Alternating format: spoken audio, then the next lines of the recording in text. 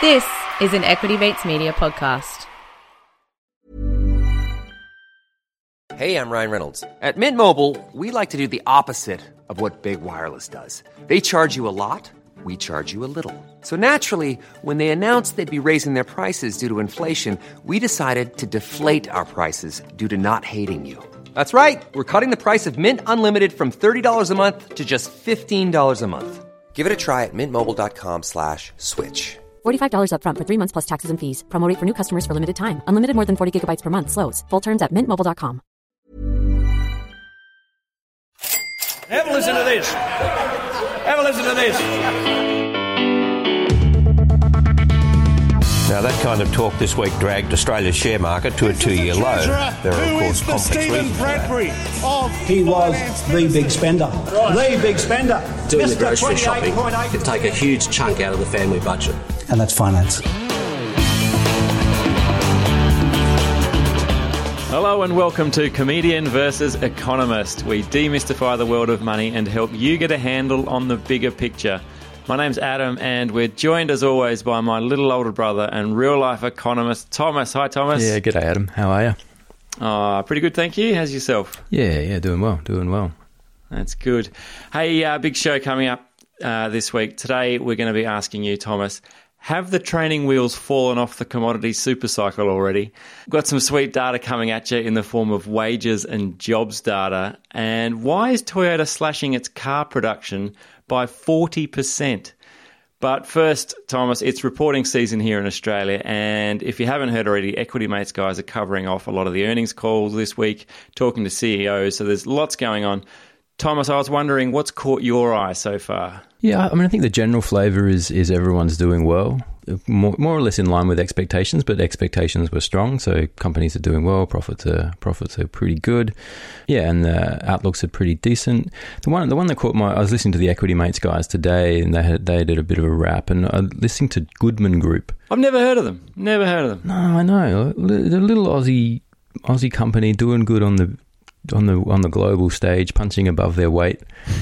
Yeah, no, they rent sheds and industrial spaces, big boxes and automated sheds. So they're in hardware. Yes. They're like a Bunnings. Goodman's warehouse. The Goodman guys, I think, is the. No, they rent like warehouse spaces, and so one of their biggest customers is Amazon. Amazon accounts for 7% of their revenue, and basically, like it's sort of like halfway houses for retail delivery is one of their plays. So they have these sort of like warehouse spaces in industrial areas. That's their story. But they're an Aussie company. They started here, but now they're all over the world. I think they're in 7 different countries now. Right, so Amazon have their big online stores, the marketplaces, and then the Goodman Group lease their sheds to Amazon, and Amazon store all their stuff there. Yeah, I think that's right. But one of the things they're talking about is automated sheds. So it's not just a big box where people come and put their stuff, but it's sort of a distribution center that automates some of that process. So like drones and stuff flying around. Yeah. Like in the future. In the future, yes. I don't know if that's right just there yet, but that's sort of where they're going. And that's one of the things they're noting is they're seeing real strong demand for infill sites. So sites already close to major population centres. So not on the outskirts of the city, but in close to where people are to facilitate that delivery. That could be interesting because with COVID, there was there still is. There's a big shift to working from home. And so there's a lot of, at least office space. I don't know if it's suitable for running an Amazon warehouse out of, but I imagine there's a lot of space maybe now that's becoming freed up. So potentially they could be taking over some of those more centralized locations to set up warehouses. Yeah, I think that could be right. I mean, I don't know about offices, but definitely, they're definitely saying that Greg Goodman was saying 60% of the group's developments that actually build these things are now multi-story. If you are working in an office and there's a robot next to you packing goods into boxes, that's a sure sign that maybe Goodman Group has already moved in into your building. So it's just things to look out for, little tips we like to give you here on Comedian versus Economist. Yeah. how to tell if your building's slowly becoming a warehouse factory for Amazon. Because it'll happen slowly. I heard Amazon is starting bloody department stores. They're about to launch department stores in the US. Right. Well, clever, isn't it? Just destroy big box shopping with online delivery and then recreate on a big box shopping. Yeah. Genius. It's clever. Right, so that's obviously going well for Goodman Group. Their share price is good. Earnings are up 10%, which was a little bit disappointing. Analysts were expecting 14%, so the share price dropped a little bit on that news, but it's bounced back since, so kind of still flat. But yeah, still strong. Outlooks look strong. I mean, what's interesting about Goodman for me is it's another way to play online, the move to online. Like we saw this, so... you and I got into the iBuy ETF, which is looking at digital retailers. Yeah, got in ahead of the curve on that one. The curve had well and truly started by the time we got in. But that was a pretty good play through 2020. Yeah. And, JB Hi-Fi had their reports. Their online sales were up 78% to 1.1 billion. Yeah, and Kogan went gangbusters during the pandemic. They had some issues more recently, But yeah, they went through. Yeah. That's so right. You're saying maybe this is the play. Like maybe some of those companies potentially are overvalued, or they're at least sort of right on their value. Maybe looking towards the sort of next layer down. But yeah, I think it's. I don't know that it's a replacement of those kind of companies. Like you got to look at those metrics themselves. But I think it's an interesting way to think about this. So. So JB Hi-Fi is an example. Their online sales up almost 80%, but it's still only 12% of total sales. So I was like 12% penetration. So Goodman's is saying, well, like the whole economy will go to 40% penetration. So 40% online retail versus in-store retail. And, that's a lot of people are expecting that over the next 10 years. Goodman expects that in the next 5 to 6. Yeah, right. So you're potentially talking about a huge ramp up in online retail, which needs delivery centres. And there's shipping constraints around the world at the moment. It has been since another impact of COVID was, supply chain issues. So maybe this is the play as well. Like these big warehouses that can stockpile tons of goods for Amazon, have it ready to go in or near the location where people are buying. Kind of makes sense. Yeah. Well, there you go. You heard it here first. The best way to invest in online retail is to buy bricks and mortar. Right. Well, moving on from the Goodman Group and. Thomas, I thought I just wanted to check in and see how we were going with the super cycle. We talked about this. The commodity super cycle. Dr. Doom, if you remember from season 2, episode 15 of Comedian versus Economist, Dr. Doom was out saying buy commodities. Season 2, episode 11, Goldman Sachs and JP Morgan were talking up a new commodity super cycle that was going to see us through generations. So I thought it's a good time that we just check in on the super cycle, see how we're tracking. Not so great actually. Iron ore prices are down 45% over the last 3 weeks. Bit of a road bump in the super cycle. Yeah. A folding cycle. Yeah, iron ore prices are tanked. Yeah, Morgan Stanley saying it's the fastest price correction on record. That's got people rattled. So yeah, it's tanked from about over $220, towards the end of July, I think it was, and now it's down to like $137 or something a ton, US dollars a ton for iron ore. Wow. So yeah, very rapid crash. What happened? The obvious question. What happened?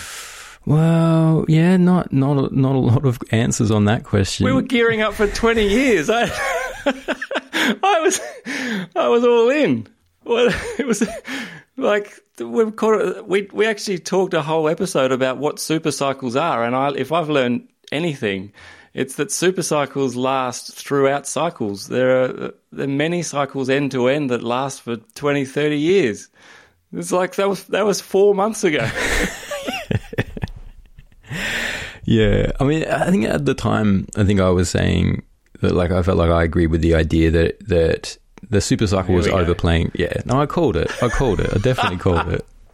Old 2020 hindsight comes out again. No, it was like they seemed to be conflating a reflation trade, so like a rebound coming out of the COVID lockdown with a super cycle. And there's a lot of talk about the infrastructure spending that was going to come. Like there was a lot of infrastructure spending that came out of 2020 as governments tried to, restart their economies. And that created a lot of commodity demand. But it was a crisis response. And so it wasn't necessarily going to be ongoing. And it wasn't clear that it was going to be ongoing because it wasn't clear where the long run demand was going to come from. Yeah, and as it happens, that the economies are starting to wind back that stimulus. China is the big story here, and they've announced that they're trying to wind back steel production to 2020 levels. And so steel production's already increased 12% this year. So that means that over the next 6 months, they need to wind steel production back by 12% to hit 2020 levels. Right. And because of the way the Chinese economy is structured, they're probably going to do that because the government's got a very strong say in how much steel gets produced. So that sort of seems to shift the tone. That announcement seems like people are realizing, this sort of endless demand for iron ore and steel out of China isn't actually there. The construction sector is having troubles now. Evergrande, a big company in China, is really struggling. And that accounts for something like 60% of seaborne iron ore trade, the Chinese construction sector. So the narrative has really shifted on iron ore and commodity demand, and that seems to be whacking the commodity prices. It feels a lot like a messy breakup, this China situation. Yeah. First, they didn't want our wine, We're like, fancy a drink later, China? They're like, nah, I just don't feel like drinking right now. Oh, sure, okay, well, we'll see you tomorrow for the working bit, yeah? We'll put up those fences. We'll bring some steel. Oh, yeah, I got a thing on tomorrow. Maybe. This is how every breakup's ever gone, where we just keep kind of, it's one thing after another. We're a bit clingy, I think. We are. It's time to move on. Commodities, is more than just iron ore. Is it a commodity story, or is it just an iron ore story at the moment? I think it is. Copper's copped a whacking as well. I don't know about the full gamut of commodities, but they're the big ones for us. Definitely iron ore. Like the BHP, 80% of their, now that they're going to offload their oil assets, 80% of their revenue comes through iron ore. BHP is really an iron ore company. Yeah, right. Yeah, so it has a big impact on that. I mean, the other thing is that it has a big impact on the federal budget. So iron ore prices feed directly through into GDP, but also into federal government tax receipts. And there's some analysis I saw that's saying for every US $10 a tonne decrease in the iron ore price, it knocks $6.5 billion off GDP and $1.3 billion off tax revenue. Yeah, wow. So it has a big impact. We're a very commodity exposed economy. I saw that the Australian dollar is down as well. So what's that got to do with iron ore? Well, I guess because you just buy iron ore in Aussie dollars. You buy Aussie iron ore in Aussie dollars. It gets priced on the global market in US dollars, but if you're an Aussie company selling Aussie iron ore, you're charging it in Aussie dollars. So if you're buying less Aussie iron ore, the price goes down. You need less Aussie dollars to buy it. So demand for Aussie dollars goes down, and that takes the price down. Yeah, it's down to a 10-month low now, sort of pushing towards that 70% threshold. Significant mark. Is it though? I read that. I did see that as well. The 70 cent, not 70%. 70 cent was like some precipice we were going to fall off if we hit it. What? Why is 70 cents important? No, it's not really. It's just a round number. This has got economists written all over it. It doesn't mean anything. It's a round number, and we like round numbers. Oh, it's just a mark, just a sort of a like making 100 in cricket or something, like scoring a ton. Yeah, it doesn't actually mean anything to anyone. It's just 100 of something, but it's fun because it's 100, and you've got 3 numbers next to your name now instead of 2. Mm-hmm. Right. Okay. I'm glad we got that cleared up. All right. Before we get on to the rest of the show, why don't we take a short break, grab a word from our sponsor, and be back with more Comedian vs. Economist after this. Hiring for your small business? If you're not looking for professionals on LinkedIn, you're looking in the wrong place. That's like looking for your car keys in a fish tank. LinkedIn helps you hire professionals you can't find anywhere else, even those who aren't actively searching for a new job but might be open to the perfect role. In a given month, over 70% of LinkedIn users don't even visit other leading job sites. So start looking in the right place. With LinkedIn, you can hire professionals like a professional. Post your free job on linkedin.com/people today. The secret to visibly firmer, summer-ready skin is here. Osea's #1 best-selling Undaria Algae Body Oil. Clinically proven to instantly improve skin elasticity and transform dull, dry skin to silky, soft, and unbelievably glowing. Rich yet never greasy, Undaria Algae Body Oil is formulated with sustainably sourced seaweed to help replenish the skin's moisture barrier and 7 nourishing active botanical oils for results you can see and feel all over. The best part? Its signature scent. A blend of freshly squeezed grapefruit, cypress, and mango mandarin transports you to sun-kissed summer days. This all-natural scent is unforgettable. Everything Osea makes is clean, vegan, cruelty-free, and climate-neutral certified, so you never have to choose between your values and your best skin. Get healthy, glowing skin for summer with clean, vegan skincare from Osea. Get 10% off your first order site-wide with code GLOW at OseaMalibu.com. That's OSEAMalibu.com, code GLOW. Welcome back here on Comedian versus Economist. You can always send us an email, cve@equitymates.com, or over on the website, equitymates.com/CVE, or why not check out our Facebook and Instagram pages. Are they pages anymore? I don't know what they are. Profiles, sites, somethings, handles. Anyway, have a look. I'm sure you know how these things work. CVE Podcast is where you'll find us. Thomas, it's my favourite time of the week. We've got some data to look at. What are we looking at? Unemployment rate. So they had the jobs release last week. Unemployment rate dropped, surprisingly, shocked a lot of people, dropped from 4.9% down to 4.6%, the lowest level since 2008. That's good, right? Unemployment low equals good. Yeah, generally. So it dropped even though there was pretty much no jobs growth, and full-time jobs actually fell by 4,200 jobs. So full-time jobs went down. And what we saw was there was a fall in the participation rate. So people sort of stepped out of the jobs market. Right. And I think it's largely a New South Wales story. So in New South Wales, employment was down a pretty massive 36,000 in the month. That's a big number. 36,000, yeah, right. Yeah, and total hours worked was down by 7%. So, yeah, big drop in activity in New South Wales. But the number of unemployed people was also down 27,000. Does that cater for, like people that might get government support or government assistance as a result of being, stood down or...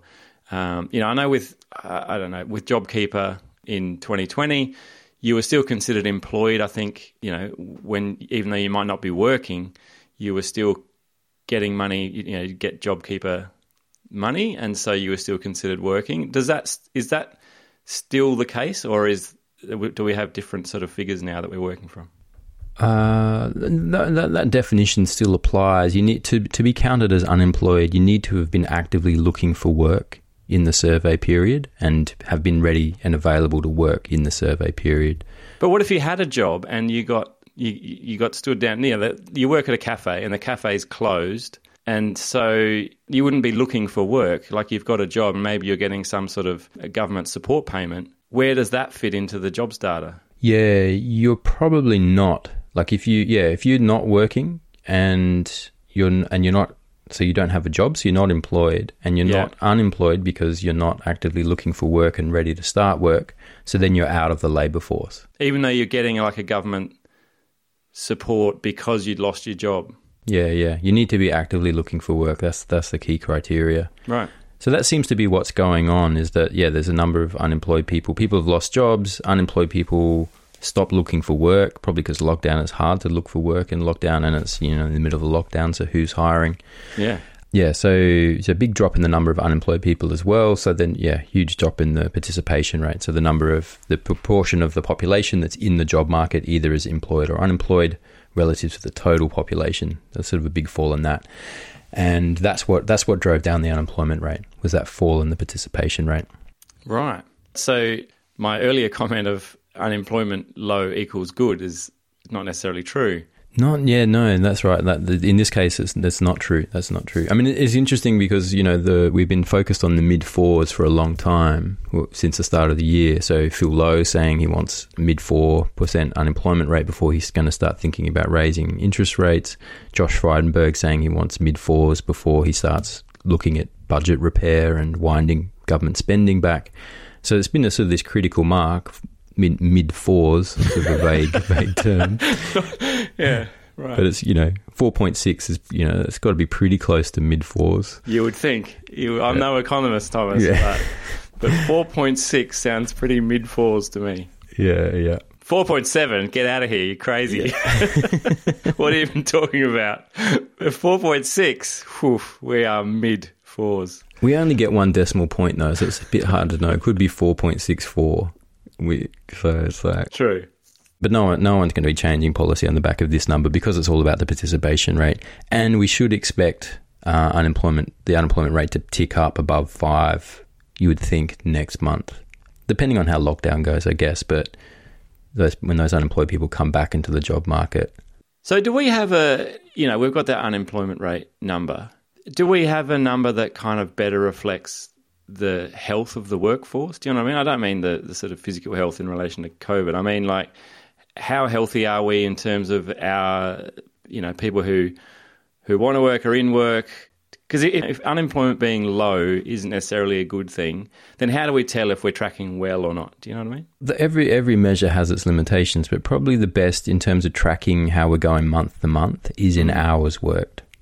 Right. So hours worked fell 0.2% this month. So that sort of tells us that the economic activity and the number of people with jobs and earning money, no matter how you sort of cut that up, when you look at the total hours worked, that's down.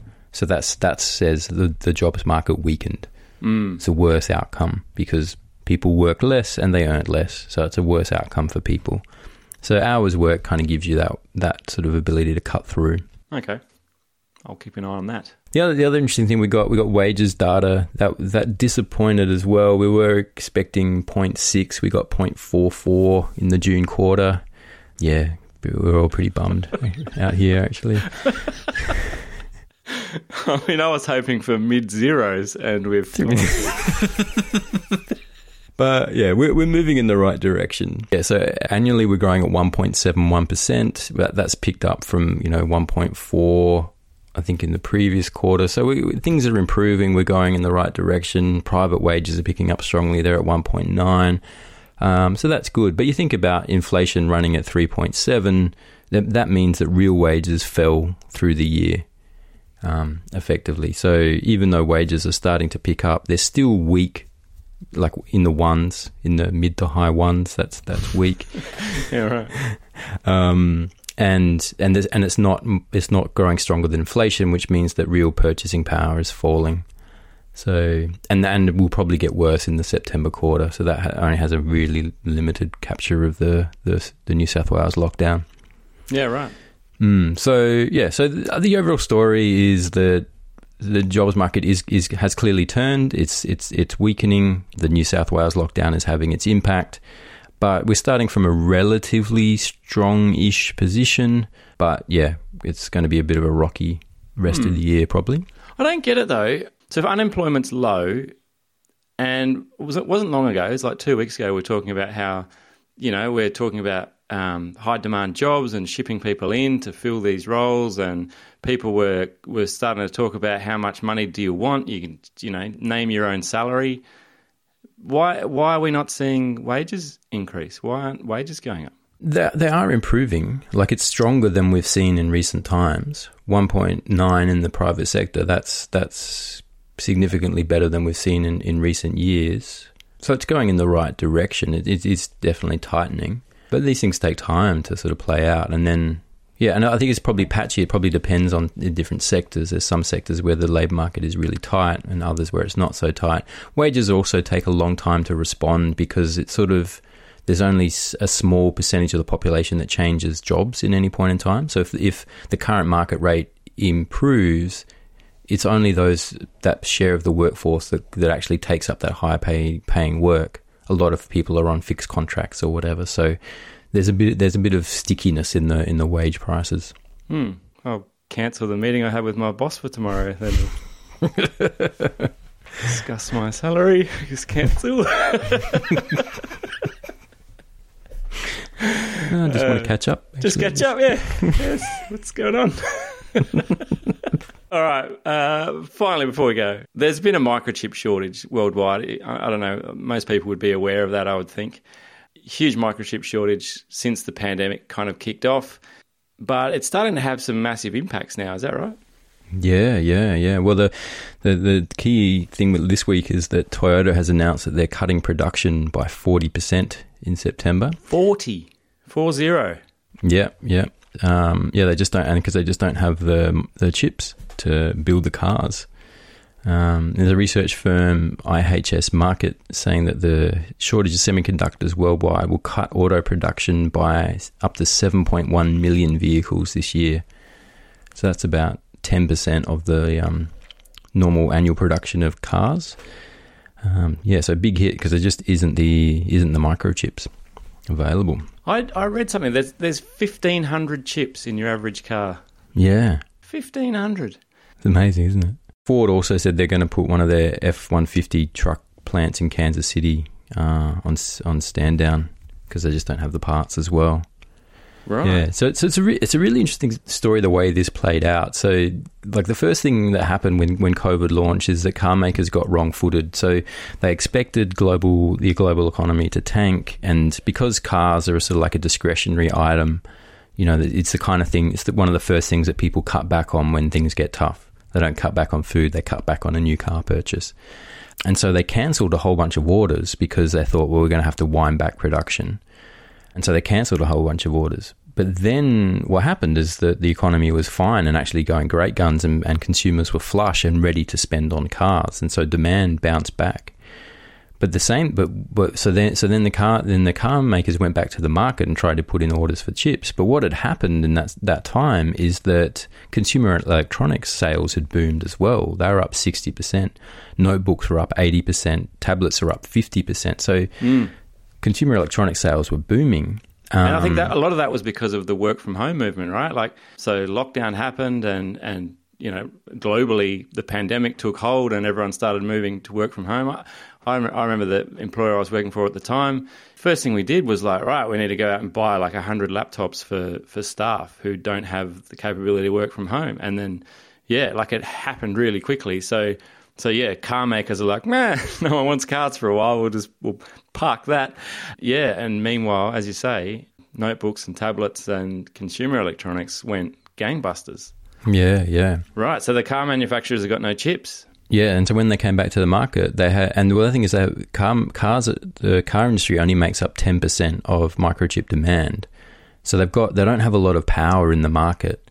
So they ended up behind the queues, behind Apple, behind Samsung, because they just didn't have enough sway. Yeah, so you had that's going on. And then at the same time as that, so there's that sort of weird demand story. So chip manufacturers before COVID were already running at pretty close to 100% capacity. There wasn't a lot of slack in the production ability. There wasn't an ability to ramp up production. And then you have these sort of COVID stories. So like a lot of the chip manufacturing happens in Asia and Malaysia particularly. But then these countries got into lockdowns with COVID outbreaks, so their capacity was reduced. So you had this sort of big uptick in demand meeting a reduced capacity to supply, and that's economics 101. That's going to lead to higher prices, and chip prices actually tripled. The perfect storm. I think some of these companies got ahead of the game, didn't they? And they kind of stockpiled a lot of chips early on as well, which probably, like once people noticed this trend was happening, I think people started like panic buying chips, like not like I did during lockdown, but like semiconductor chips. Yeah, I think that is true. And the interesting thing about Toyota is that they dodged. This industry has been plaguing the car industry. This issue has been plaguing the car industry for a while, but Toyota had been able to avoid it to a degree because after Fukushima in 2011, they had a policy of stockpiling chips. Because when Fukushima hit, their supply chains were majorly disrupted and it really messed with them. So they said, well, let's have a stockpile of chips ready to go. So they're the sort of the last car maker to come in to meet this problem, but they've met it now, and they're all the car industry's in trouble. Right. So when are we likely to see this turn around? I mean, it sounds like there's a fair bit of downside to play out. I think so. I mean, and particularly because it's still largely dependent on COVID and what happens with COVID in Asia, in these production centres, and that's anybody's guess. So. Yeah, who knows how long it takes. So, like the IHS market I mentioned before, I think they're looking for early to mid 2022. Yeah, but why is that funny? Well, no, it's just this mid number again. Oh, right. couldn't give us a specific month. But, no, right. No, fair enough.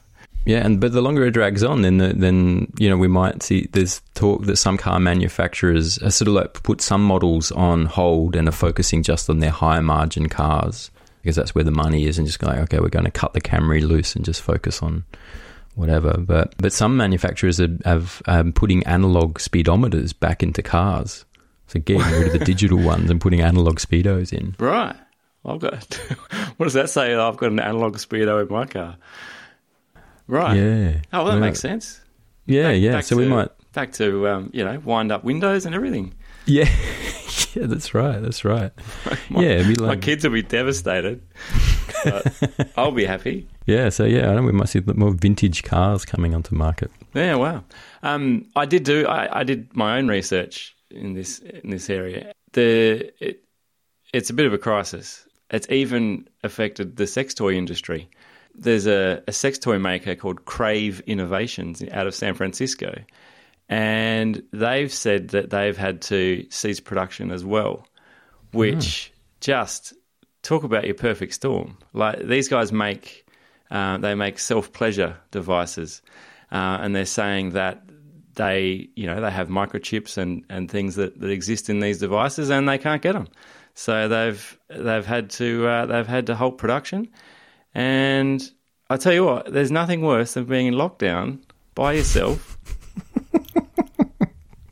without your self-pleasure device. And you don't want to skimp on dodgy chips, because the last thing you need, of all the appliances you've got, the last one you want catching fire midway through a session is one of those. So, look, thankfully, I did also read Joe Biden has pledged $50 billion to bolster the country's chip-making abilities, because he's seen the writing on the wall. Smart. He's worried. I think it was the San Francisco toy-making company that might have tipped him over the line. We need to go long in an analog sex toy manufacturer. Go long. Good to see we've got the subject of the email already sorted out. On that ridiculously childish note, we might end it there for this week. Yeah, that's it. We'll end it there. Thanks very much for tuning in. As always, had a bit of fun on this show, I think you'll find. Really appreciate you listening and appreciate your support. Hope you're doing well in lockdown. If you are, stay strong. And we will talk to you again next week. We'll see you then. Comedian vs. Economist is a product of Equity Mates Media. All information in this podcast is for education and entertainment purposes only. It is not intended as a substitute for professional finance, legal, or tax advice. The hosts of Comedian vs. Economist are not financial professionals and are not aware of your personal financial circumstances. Before making any financial decisions, you should read the product disclosure statement and, if necessary, consult a licensed financial professional. Do not take financial advice from a podcast. For more information, head to the disclaimer page on the Equity Mates website, where you can find ASIC resources and find a registered financial professional near you. In the spirit of reconciliation, Equity Mates Media and the hosts of Comedian vs. Economist acknowledge the traditional custodians of country throughout Australia and their connections to land, sea and community. We pay our respects to their elders, past and present, and extend that respect to all Aboriginal and Torres Strait Islander people today. Planning for your next trip? Elevate your travel style with Quince. Quince has all the jet-setting essentials you'll want for your next getaway, like European linen, premium luggage options, buttery soft Italian leather bags, and so much more. And is all priced at 50 to 80% less than similar brands. Plus, Quince only works with factories that use safe and ethical manufacturing practices. Pack your bags with high-quality essentials you'll be wearing for vacations to come with Quince. Go to quince.com/pack for free shipping and 365-day returns. When you make decisions for your company, you look for the no-brainers. If you have a lot of mailing to do, Stamps.com is the ultimate no-brainer. Use the Stamps.com mobile app to mail everything you need to keep your business running with up to 89% off USPS and UPS. Make the same no-brainer decision as over 1 million other businesses with Stamps.com. Use code PROGRAM for a special offer. That's Stamps.com, code PROGRAM. When you need mealtime inspiration, it's worth shopping Kroger, where you'll find over 30,000 mouth-watering choices that excite your inner foodie. And no matter what tasty choice you make, you'll enjoy our everyday low prices, plus extra ways to save, like digital coupons worth over $600 each week. You can also save up to $1 off per gallon at the pump with fuel points. More savings and more inspiring flavors make shopping Kroger worth it every time. Kroger, fresh for everyone. Fuel restrictions apply.